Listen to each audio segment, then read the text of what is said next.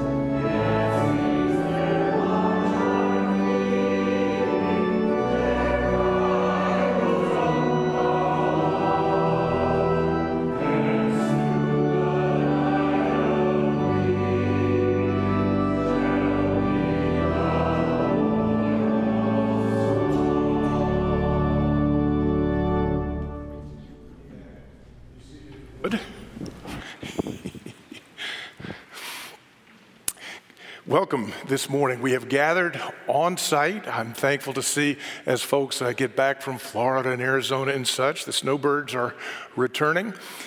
We've gathered as well online, both by the live stream and by the recording. We're thankful that we can take this moment here and share it with others in Honduras, hello Kampans, and in Hawaii. It's amazing how this gets out and around. So we're glad to be a part of these things together.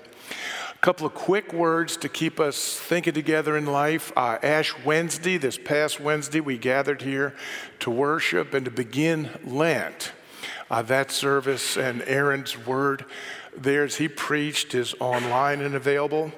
Today, at the close of celebration, we'll have our fellowship time in the library, and I'll be meeting for kind of a follow-up question and answer, a time for you to interact with me. I'm anxious to help us grow accustomed to be in an environment where people can say, "Wow, tell me more about that," or "I'm not sure why that's important," that we can interact. So that's a way for us to do that, and I'm thankful for it. We have a slide next weekend on Friday and Saturday, our Feed My Starving Children. We're lining people up in 2-hour shifts to pack food. That food will be shipped to the Dominican Republic to help feed children so that families can keep them in school, learning and strong. It's the way the gospel bears fruit in us for the blessing of other people.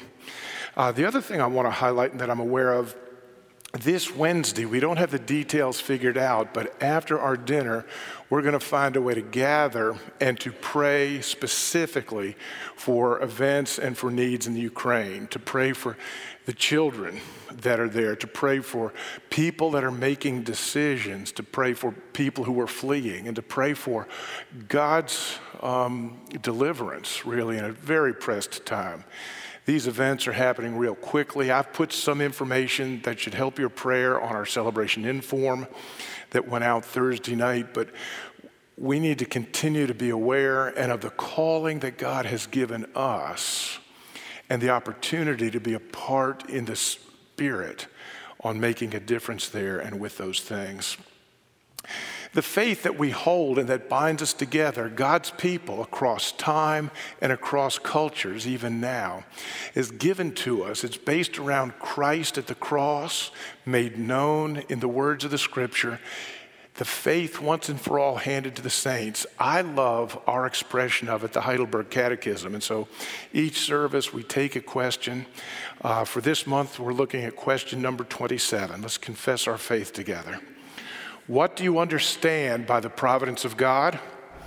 The almighty and ever-present power of God, by which God upholds as with his hand heaven and earth and all creatures, and so rules them that leaf and blade, rain and drought, fruitful and lean years, food and drink, health and sickness, prosperity and poverty, all things, in fact, come to us, not by chance, but by his fatherly hand. At this point, before we sing, we are going to take a moment and as a congregation, affirm the call of Corey Plockmeyer. So Corey, why don't you come forward? We will stand here so those online can join us, and the little blue piece of tape that no one sees is where the camera ends. How do you like that? So I'm giving you all our fascinating cues here. Trade secrets. He's got it. We've gotten to know Corey as he's preached here, and you're aware, I trust, I'll remind you again, that Reverend Corey Plockmeyer has been called here to Holland as the executive director of a ministry called Movement West Michigan. He's ordained in the Christian Reformed Church, and Harderwyk Ministries will receive his credentials and be responsible for overseeing his doctrine and life. I'm thinking that's best done over a meal, so we'll keep it to that. We've gotten to know him and appreciate that. Movement West Michigan, let me just make this statement about it, is a ministry that connects churches in the area to projects that serve our community in the name of Christ. Here's their theme. Thank you for putting that up. Uniting Christian faith leaders to serve with humility and love for the flourishing of all in our community. And there's their website for you to learn more of it. Corey, I'll address these questions to you in order that all God's people assembled here may witness that you, in the strength of the Lord, accept the responsibilities of this office. You're requested to answer these following questions. First, do you believe that God has called you to minister as executive director of Movement West Michigan? Do you? Yes. Do you believe that the Old and New Testaments are the Word of God, the only infallible rule of faith and life? Do you? Yes. Do you subscribe to the doctrinal standards of this church, rejecting all teaching that contradicts them? Do you? Yes, I do. Do you promise to be a faithful minister, to conduct yourself in a manner worthy of your calling, and to submit to the government and discipline of the church? Do you? I do, God helping me. Amen. I'm going to take a moment and lay hands on Corey on behalf of the congregation, but if you would pray with me for his setting aside to this position and ministry. Let's pray. Father, we thank you that in your mercy and grace, you have taken broken people and redeemed them. That doesn't mean you've made them perfect, but it means you've given them a call, you've given them a mission, and that you will gift them to serve as you have called. We acknowledge Corey's calling, we acknowledge his gifting, and we seek to join him in that mission. Thank you for your goodness and grace to him and for the future that you have for Movement West Michigan here in our community. Be with Corey and his family, his wife Lauren, their children. Bind them together, help them navigate the seasons of life and bear fruit. But in this moment, we give you thanks and acknowledge your call for him to this time and to this place. And all of God's people sit together. Amen and amen. Thank you. We're going to dismiss Corey to also get installed at Watershed Infusion. I told him I was kind of jealous. I don't plan on going anywhere, and they only installed me once. We're getting him 3 times. So he'll be a great part of what God is doing here with us. As they step out, let us stand and sing together, Be Thou My Vision.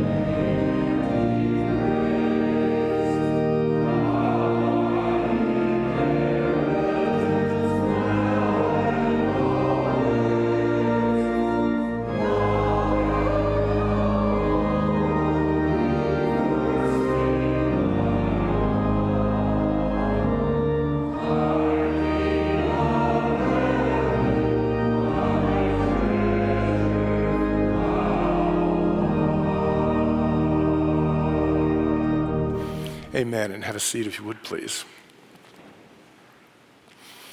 Let's turn quickly in this place to pray. Let's seek the Lord and pray together, shall we? Oh Lord, our God and Father, we thank you that through what Jesus did on the cross, the doorway to the King's throne has been opened. And so we enter in, not simply as workers for the King, but because of what Jesus did on the cross, we're deeply loved, fully adopted children of the great King, adopted by his grace and our response of faith. So, Abba, Father, hear our prayers. We come to you as your children. We come and pray for Heart Awake Ministries, for the various expressions through our community. Particularly in this moment, I pray for Neighbors Plus as they oversee housing with folks, as they are doing tutoring and alternative suspension, as they do English as a second language, as they provide to the physical needs, diaconal ministry in so many different ways. Thank you for the chance to support, to be a part, and to pray. Bring shalom, wholeness to our community. We pray for Feed My Starving Children that will gather Friday and Saturday to assemble food, nourishing, enriching, so that children in the Dominican Republic can stay in school, can learn and be healthy. Again, we thank you that the best news on the planet, that we have life in Jesus, touches every aspect of life. We pray, Father, this day for Watershed, our sister community, and for Pastor Aaron as he preaches, and Matt as he ministers in music. For Fusion this day, as again they'll meet a little later, for Pastor JB preaching and Sarah leading.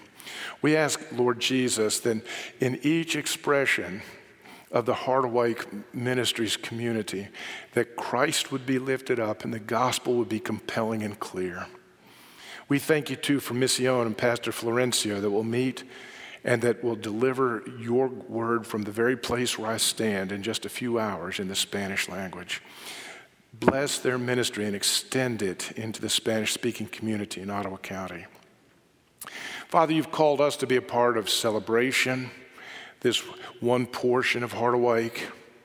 And we pray together, as has been my habit these past few weeks. I'm going to give some topics and give silence for you to lift specific names. Father, we pray for those who are sick or ill, who've gotten a hard diagnosis and have need for healing grace, both medically through the good work of doctors and nurses and staff, but also in the power of your Holy Spirit. We pray for those who are sick.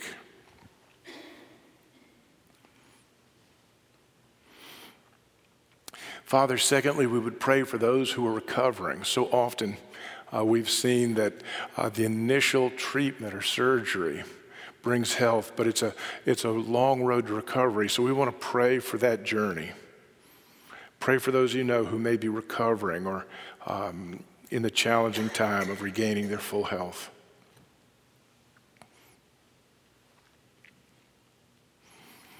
And Father, we pray for the grieving among us. In a sense, we share their grief, for we share their loss. You know each heart and each life, and you know where they are in the journey. We pray that you would send your Holy Spirit, Father, the one that Jesus named Comforter, that you pour out your Holy Spirit to bring comfort and restoration to a new chapter of life. We pray for the grieving.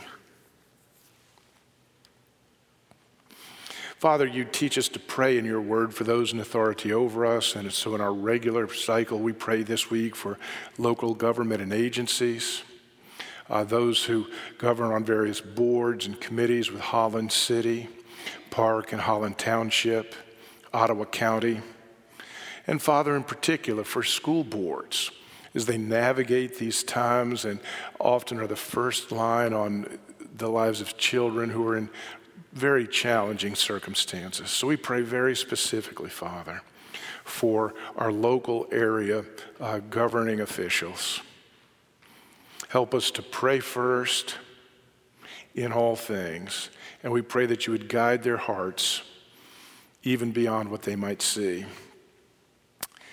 So I was praying this morning for this service. I sensed a deep calling to pray three things. One, I would pray for every child in our area to have a mom and dad who are growing in love for each other and growing in love for their kids. Father, we know for a variety of reasons that's not always the case. So help the church step in. Help neighbors support children's and moms and dads. We offer no condemnation in a broken and difficult world, but we will pray for the fullness of blessing in your intention. Secondly, I'd pray for educators, whether classroom teacher, whether support staff, whether administrative support. Again, I was just deeply struck that often our teachers are the first line in the lives of children facing challenging circumstances. So be with those teachers and educators. Thirdly, Father, I pray for the people that work in law enforcement, a next line, as it were, of some of the challenges in our broken world. We pray you'd keep them safe and that you'd keep them kind, I guess is the word I'd use. That you would guard us from violence, that you protect the rule of law, that amongst all the confusion in our time, you would bless and guide law enforcement. As we look around the world and see places where the rule of law has collapsed and we see that terror, we pray for those charged and equipped to enforce the laws. Father, in our missionary prayer, we pray for the people of Ukraine, even now under attack from Russia and Vladimir Putin. We pray you'd guard them, but equip them, care for families. I know in my own life to see fathers drop their wives and children off at the border and to head back to protect their apartment. We grieve at the brokenness of this world, and we yearn to see the day of abundant life. We live in hope of that final day when the old order of things will have passed away. There'll be no more dying or sickness or tears. We will learn war no more, as the prophet said, for we will live in the glory of Abba, Father, who gave life to us and called us into more than we could ever ask or imagine. Father, I pray you would anoint each of us in a ministry of prayer, a heart that seeks you. And hear us now as we pray together, one heart, one mind, one voice, just as Jesus taught us, saying, Our Father in heaven, hallowed be your name. Your kingdom come, your will be done, on earth as it is in heaven. Give us this day our daily bread. Forgive us our debts as we forgive our debtors. And lead us not into temptation, but deliver us from evil. For thine is the kingdom, the power, and the glory forever. Amen and amen. Well, for Lent, the three preachers, the three amigos, if you will, we've chosen to start a new sermon series, and we're calling this Enough. I'll give you kind of the word behind it. We want to talk about facing inadequacy. Not that that's a comfortable thing, but it's a thing that all of us have in one or another different way. Facing inadequacy. What does it mean to face that in light of the gospel? And so we'll start this. We're essentially preaching through the book of Exodus over the course of this time, and we'll start today with Moses. He's going to be at center stage, and we'll learn more about that. But before I read the text, I want to give you just some overview about reading the Old Testament. As we make this transition, this seems to be the good time to kind of lay some foundation on some things. We want to think about reading the Old Testament because for a number of months here, we've been working in the New Testament. And so there's an important switching of context and surroundings that you need to think about as you read the Old Testament as I preach from it. In the New Testament, it's the period of time following the cross and resurrection, and it's looking back to that and explaining it. The Old Testament, or the Hebrew Bible, that's always looking forward to the cross and to the resurrection and preparing for that. That's what the Old Testament is about. That's what Jesus said in Luke 24, verse 27, and other places as well. Jesus said, the law and the prophets, the books of Moses, those books are about me. And so it's right for us to learn to read the Old Testament as it points to Jesus. Now again, a difference between the New and the Old. The New Testament is often eyewitness accounts that can be easily checked with other eyewitnesses' accounts. Let me give you a concrete example of that. Matthew, he was called by Jesus, and he records his calling. Eyewitness account. Others would have remembered that as well. Matthew probably lived long enough to have written the Gospel of Matthew and to see its first copies. So the New Testament is really in a fairly short period of time, all those things happen. The Old Testament is a very different matter. It covers centuries from Genesis to Malachi, multiple authors from Moses to Malachi, many in varied cultural settings. You go from Eden, pretty unique place, to Egypt, to the kingdom of Israel, to the Babylonian captivity, across centuries and authors. Big, big difference compared to the New Testament, where we have literally thousands of copies and fragments that are, in terms of ancient documents, remarkably close to when they were written. The Old Testament is more like Egyptian literature or Assyrian or Babylonian or Greek. There's fewer copies and they're more distant from the event. So there's differences, and we've got to take that into account. But one of the key themes that you want to recognize as you read the Old Testament, and I'll go quickly over this because I touch it from time to time, is the God of the Old Testament is personal. He's not an idea.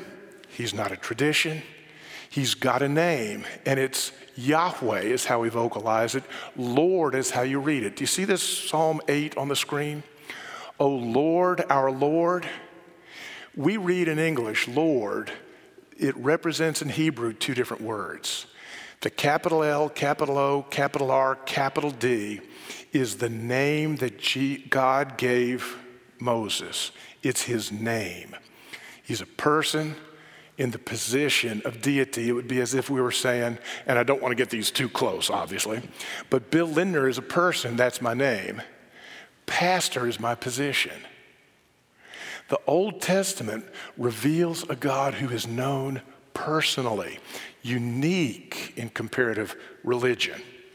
Very interesting to consider. Second thing that is important for us to remember is what I call the nature of inspiration. The Old Testament is authoritative revelation. It's God giving us information about himself and his purposes. But we need to understand this in a good way. We don't have the Old Testament by some kind of magic process. Have you ever been close or aware of anybody in the occult and they'll have this practice called automatic writing? It's as if, and they'll write out things that are just bare truth. That's not how the Old Testament was inspired. Others think of inspiration as just kind of almost falling down from heaven and can't be changed. That's not how the Old Testament was inspired. Our Muslim neighbors picture the Quran as given to Muhammad once and for all. Can't be translated and still authoritative. Can't be changed and still authoritative. The Old Testament was overseen in its writing by people, by God. Its authority comes from the Holy Spirit. So it's not about singularity of process. It's not that some unique thing happened. There is no box in a museum with a scroll that Moses wrote. But through the regular processes of writing and preserving, the Holy Spirit was so present that we can read it and he will meet us there. So inspiration is about the presence of the Spirit, not the singularity of what happened. Third thing, for this whole series, I need you to know that I'm considering Moses the author. That's my conviction. It's what, as you read Exodus, it says, Moses saw, Moses heard, Moses did. That's my conviction and the conviction of many other scholars today as well. But that's not what I was taught in my church-related college centuries ago, decades ago. It's not what I was taught, even though I went to a church-related college, nationally ranked, that's been preparing ministry for almost a century, preparing ministers for almost a century. There, as a freshman, I was taught a hypothesis from 1870 called the documentary hypothesis. For shorthand, it's the JEDP. It assumes there's a long oral tradition and 4 different traditions that then get kind of cut and pasted by editors into one and then attributed to Moses centuries after his life. I evaluated that both in class and out of class and came to a different conclusion. There was a hypothesis, but no evidence to support it. And a century of archaeology continues to not, I don't think, be supported by the evidence. So I take a different view, what would be considered the older, more traditional view, that Moses is essentially and substantially the author of the first 5 books. Now, we've got to understand how that happened. Moses would have gathered the stories of his people. That's what Genesis is. It's the stories that had shaped Israel, of Abraham, Jacob, Israel.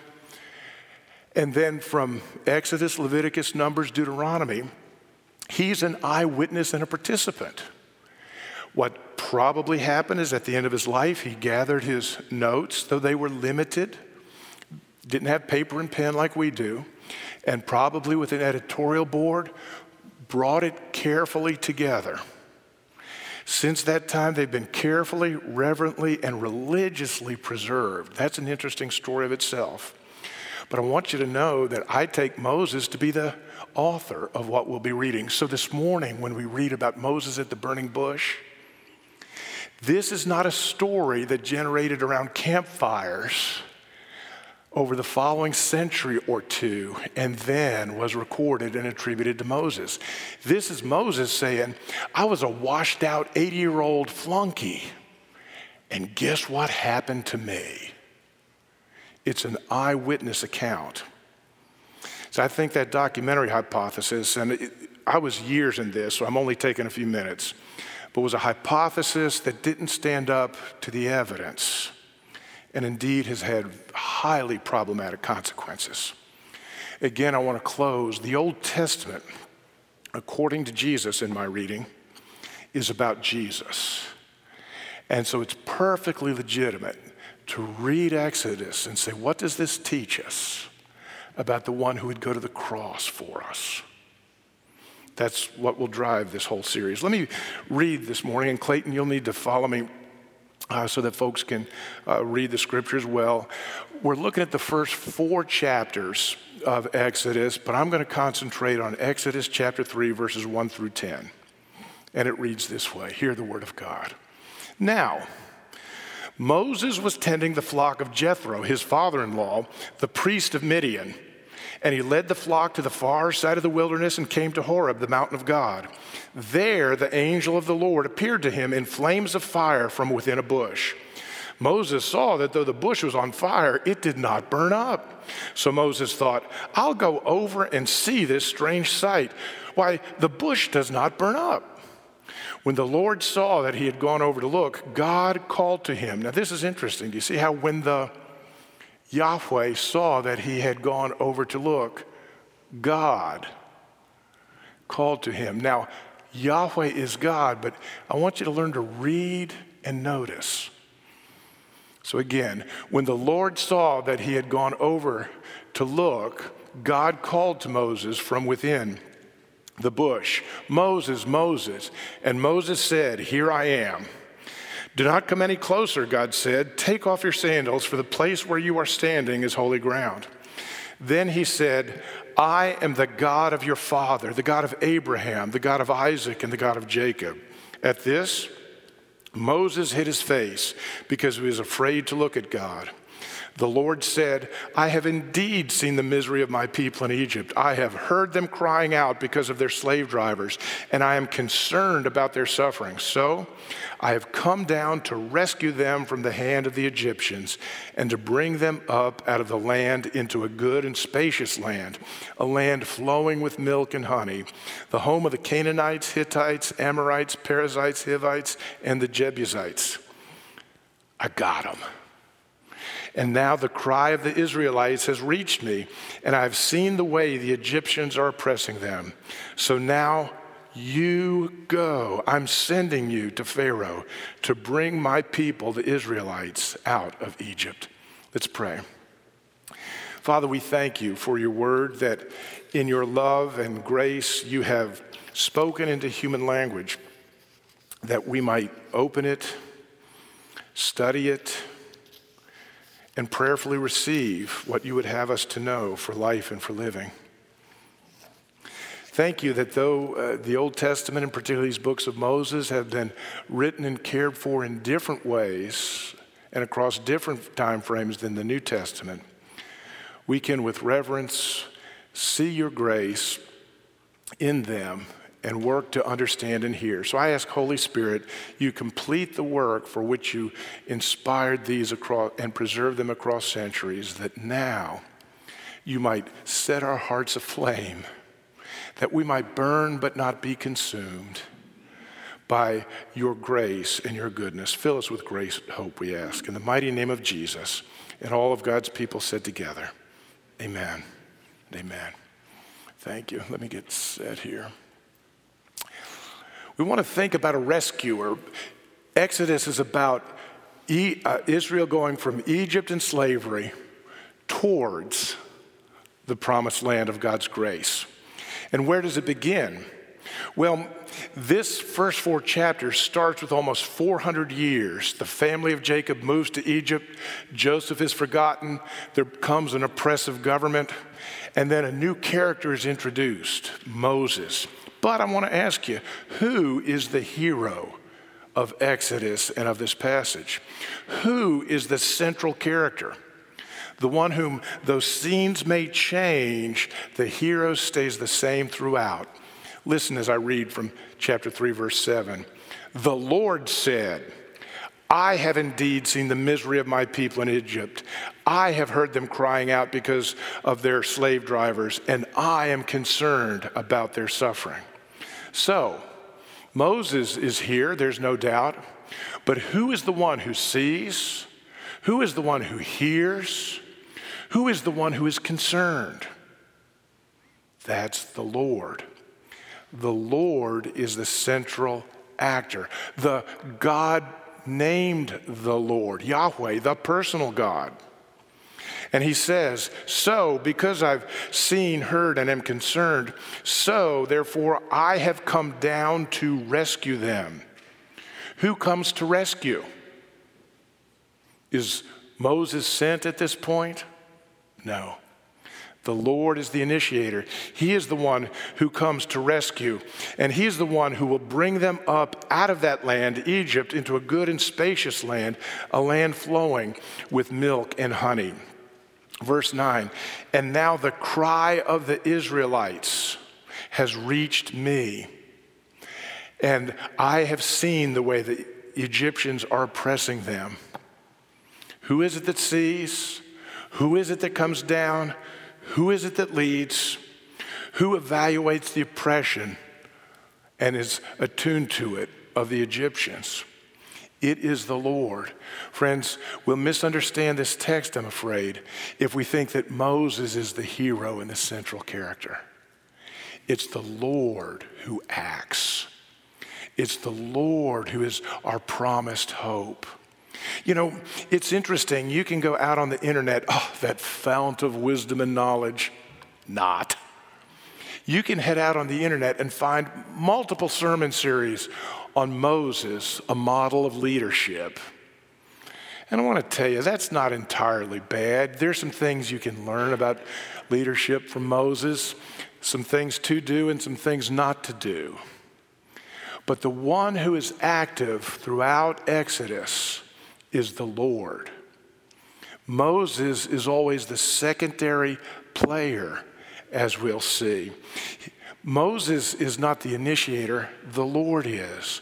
Moses instead is the instrument, and that's important and wonderful. You know, one of my favorite novels is The Pelican Brief by John Grisham, and it's a novel that's set in places that I used to live, New Orleans, Terrebonne Parish. And so as John Grisham tells his story, you can learn things about New Orleans and Terrebonne Parish. You could even use the Pelican Brief as a tour guide for those areas, but that's not what the novel's about. In the same way, you could study Moses to learn about leadership, but that's not what Exodus is about. Exodus is about the Lord at work, calling and using an instrument to his glory. Moses is just the instrument. He's the violin in the hands of the master player. Instrument, think of that. You know, we pick up in the life of Moses right now, but stop and think for all that went on before. There's been a whole lifetime, 80 years, and you may remember what happened in his life up to this point. His people were enslaved, but in the place of that, he had the good fortune to escape and be raised and educated, I might say, in the family of Egypt's king, Pharaoh. But when Moses saw the injustice of slavery, he tried to make things right, and he ended up taking things into his own hands, committing murder. Fearful, he fled, lost all his wealth, status, and opportunity. We meet him today working for his father-in-law. How inviting does that sound? You see, 80 years, a proven failure. But something happens. He meets the Lord who sees, hears, comes down, and will lead his people. And so the Lord then says to Moses, so now go, I am sending you. The go, it's second person imperative. It's a command. It's given to Moses. You are commanded by me, says the Lord, to go. The Lord has plans for Moses. And so now things are different. There follow 2 chapters of conversation. And they go something like this. I'll give you a taste of it. When the Lord saw that he had gone over to look, God called him to him from the bush. Moses, Moses, here I am. And he says, do not come any closer. Take off your sandals, for the place where you are standing is holy ground. And then he makes himself known to Moses. See, Moses needs to grow in a personal relationship with the living God. Moses is now going to have about 2 chapters of explaining why he's inadequate. But God has purposes for him. God has called him. You see, the Lord, the personal God, the Lord has been at work all along preparing Moses. His safety at birth, no accident. His education, his facing his own weaknesses and fleeing. They're all part of the story, but they're not the end of the story. The Lord has an identity and a purpose to give to Moses. Moses is called. But he's not just called to be something new, because he is something new in God. He's now sent. The Lord will send Moses on a mission. With this new identity, Moses will have what he needs to join the Lord who will rescue and do his work. A third key thing, Moses will be equipped. Does he have shortcomings and lacks? Absolutely. But God will provide. His brother Aaron is a public speaker. You'll see various miracles to demonstrate the power of Yahweh and the authenticity of Moses. Now, I'll tell you an interesting thing. All the miracles we see in Egypt, you remember the 10 plagues? Each of those is an encounter with one of the idols or deities that the Egyptians worship. We worship the Nile. The Lord says, I control it. We worship flies. I'm not saying it makes sense, but they worshiped them. The Lord controls those. Each of those 10 plagues are not just random acts of power. They're acts of power over the objects and idols of worship in the culture of the Egyptians. Moses will be equipped with what he needs to enter in and to do what God has called him to be. For us, we are given the Holy Spirit. And the Holy Spirit bears the fruit of the Spirit in our lives. We have reason to be able to watch our lives, to look in the mirror, and to trust that God will be making us more loving, more joyful, kinder, more patient, more self-controlled. Because that's what the Holy Spirit does in us. Gifts of the Spirit to empower us to glorify God and to serve others. Now, Moses, God is at work at him. Moses, the instrument. 80 years is a proven failure. He's now called, equipped, and sent with a new identity given to him by the Lord. Chapters 3 and 4, mostly Moses being hesitant and doubting. I am not enough. What do I say? I can't speak well. What if they don't believe me? Well, that's all true, but the Lord is enough and will be enough in him. See, here's the fruit of the gospel, friends. Moses can be honest. I am not enough. And the reason he can be honest is because the Lord will be enough in him. It's just like Paul in 2 Corinthians. Paul 3 times specifically asked God, set me free from this brokenness. And God said, no, the brokenness will demonstrate that my grace is sufficient for you. This is how the gospel deals with our inadequacy. It recognizes our inadequacy and our fears. And it doesn't challenge us to go face and conquer that inadequacy. It calls us to see the Lord who identifies us. He calls us, he sends us, he equips us. And in him, we face that inadequacy. You know, there's a common term, I hear it more and more over the course of ministry, the imposter syndrome. Have you heard of that? I took a quick definition from a popular journal, Psychology Today. A person believes that they are undeserving of their achievements and the high esteem in which they are in fact generally held. They feel that they aren't as competent or intelligent as others might think, and that soon enough people will discover the truth about them. If you remember what it was like in middle school to walk into the lunchroom on the first day, or to try out for a sport and you're the youngest one there, or to apply for a job. Mary Lynn had a story about us moving to California and her interviewing for a job downtown in Los Angeles, feeling her inadequacy. Friends, I want to tell you, a sense of inadequacy is nothing new among people. But how we try to deal with it is changing in our midst. The gospel says we can recognize and face and be honest about our inadequacy, but in Christ, his grace is sufficient. The imposter syndrome is that nagging voice of inadequacy, that orphan voice that says, I don't belong, I can't do, if only other people knew. Perhaps you had a friend. It was common growing up folks would say, oh, mom and dad put a pork chop around me and said, go play with the dog, see if he'll be friendly. We have that nagging sense of inadequacy. This scripture reminds us, who is the rescuer? Is Moses the rescuer at the center of Exodus? No. The Lord is the rescuer. He sees and hears. He comes down. He will lead them. Moses is the instrument. And when we rightly read and ponder this story, we will see that the ultimate rescuer, the true and perfect rescuer, is the Lord Jesus Christ. Not until we understand at the depth of our being that the Lord is the initiator, that we are called to serve as instruments, only then will we be able to push back on our sense of inadequacy. You know, very common and very easy for me to be driven by this sense, I've got to prove myself. I've got to do this. I've got to show them who I am. I'm free from that. You can be too. That's the gospel.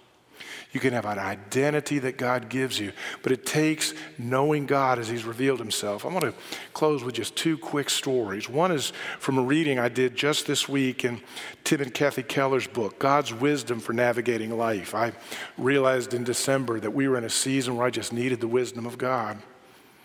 And they write this, every person's wisdom, their way of interpreting the meaning of things, begins with one's view of God. Your view of God will determine how you make sense of the world. Are we in a godless universe, so every living thing is just the product of a violent process of survival of the fittest? Well, that'll tell you one thing about a cat. Or is God the impersonal world spirit so that everything in the physical world is an illusion? That tells you another thing about a cat. Or are we created by the Lord who's revealed himself to be just, loving, and personal, and who has put us into this world to care for it, including the animals? That will tell you something else about a cat. What is a cat? It depends. Each view of reality would necessarily look at a cat and perhaps treat a cat differently. You will look at people differently depending on what you think or know about God.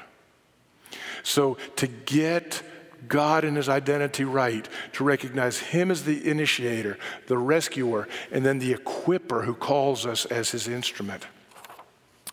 I left a book on my desk that was from our library. It's called Prayer in the Night, and I deeply encourage you to get it and to read it. It's in our library on our Sermon Resources blog. I've got links to it, but I want to read to you one story that, again, my best stories come from my beloved, my wife. I'll read to you one story that illustrates to me what it looks like to live in our day and time, called, sent, and equipped. This book is by Tish Harrison Warren, an author I've known over the years. She's an Anglican priest. Hear what she writes. One perk of serving as a priest in a parish near teaching hospitals and universities is that I regularly get a front row seat to watch some of the world's smartest people embrace prayer and redemptive work together. One friend and a parishioner named Joel has trained and studied for decades to be among a few dozen doctors in the United States who can do the kind of pediatric surgery that he does. Sometimes his surgeries take over 10 years.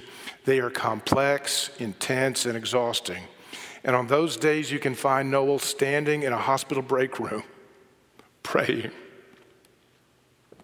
Clipped to the door inside his surgical locker is a liturgy he prays before and during surgeries.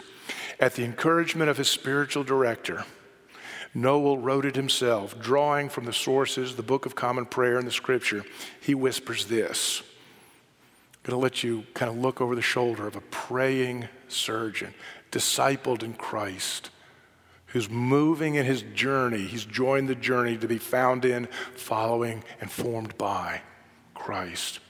He prays this, grant me, O Lord, for your sake, through the work of the Holy Spirit, to love for my patient, joy in participating in this work, peace as I follow your lead, patience in the trying times of this case, kindness to all in the room, goodness in this difficult task, faithfulness to have integrity in the details even when no one but you sees, and self-control that my own sins of anger, anxiety, and vainglory would not mar my judgment. He prays for his patient by name, and then he scrubs back in and continues the surgery. His patients rave about him. One father says simply, he saved my daughter's life, but Noel tells me his job is simply a chance to be a minister of common grace, using what he's learned in this world as an extension of God's kingdom. But Noel tells me his job is simply to be a minister of common grace. So as the sun sets at the end of a long day, Noel completes his work. A child has been helped and healed, and a man takes off his surgical mask and exhales a prayer of thanks that he could participate in God's restoration, that his work can be part of God's own work. My friend works as one who prays and prays as one who works. What does it mean to be called, to be sent, and to be equipped? To recognize God as the initiator, but as instruments surrendered in the loving hands of a rescuing God to enter the world with the hope of the gospel. I think that's what it might look like for him. How about for us? Let's pray. O Lord, our God and Father, you are our help, and you have been our help, and you will be our help. We thank you for your extraordinary grace, that you are a God who is real, who has entered into our broken human condition, and in your mercy, you've called us as we've responded in faith, so you will equip us and you will send us. I pray that celebration might be a place where people can begin to understand more deeply the calling that you have, that we could affirm in one another and recognize the gifts that you've given us, and that we'd find our place together in the journey that is mission for you, where you would send us. Tomorrow, you will put each of us in a different location, but we thank you that in this moment we have seen the great good news that you send us as your redeemed children to be instruments for a world that cries out, even when it doesn't recognize it. Equip us, send us, fill us with joy, for you are our great God, and we pray in Jesus' name. Amen and amen. If you look in the book of Psalms, Psalm 90 has a heading in it. It says, a psalm of Moses.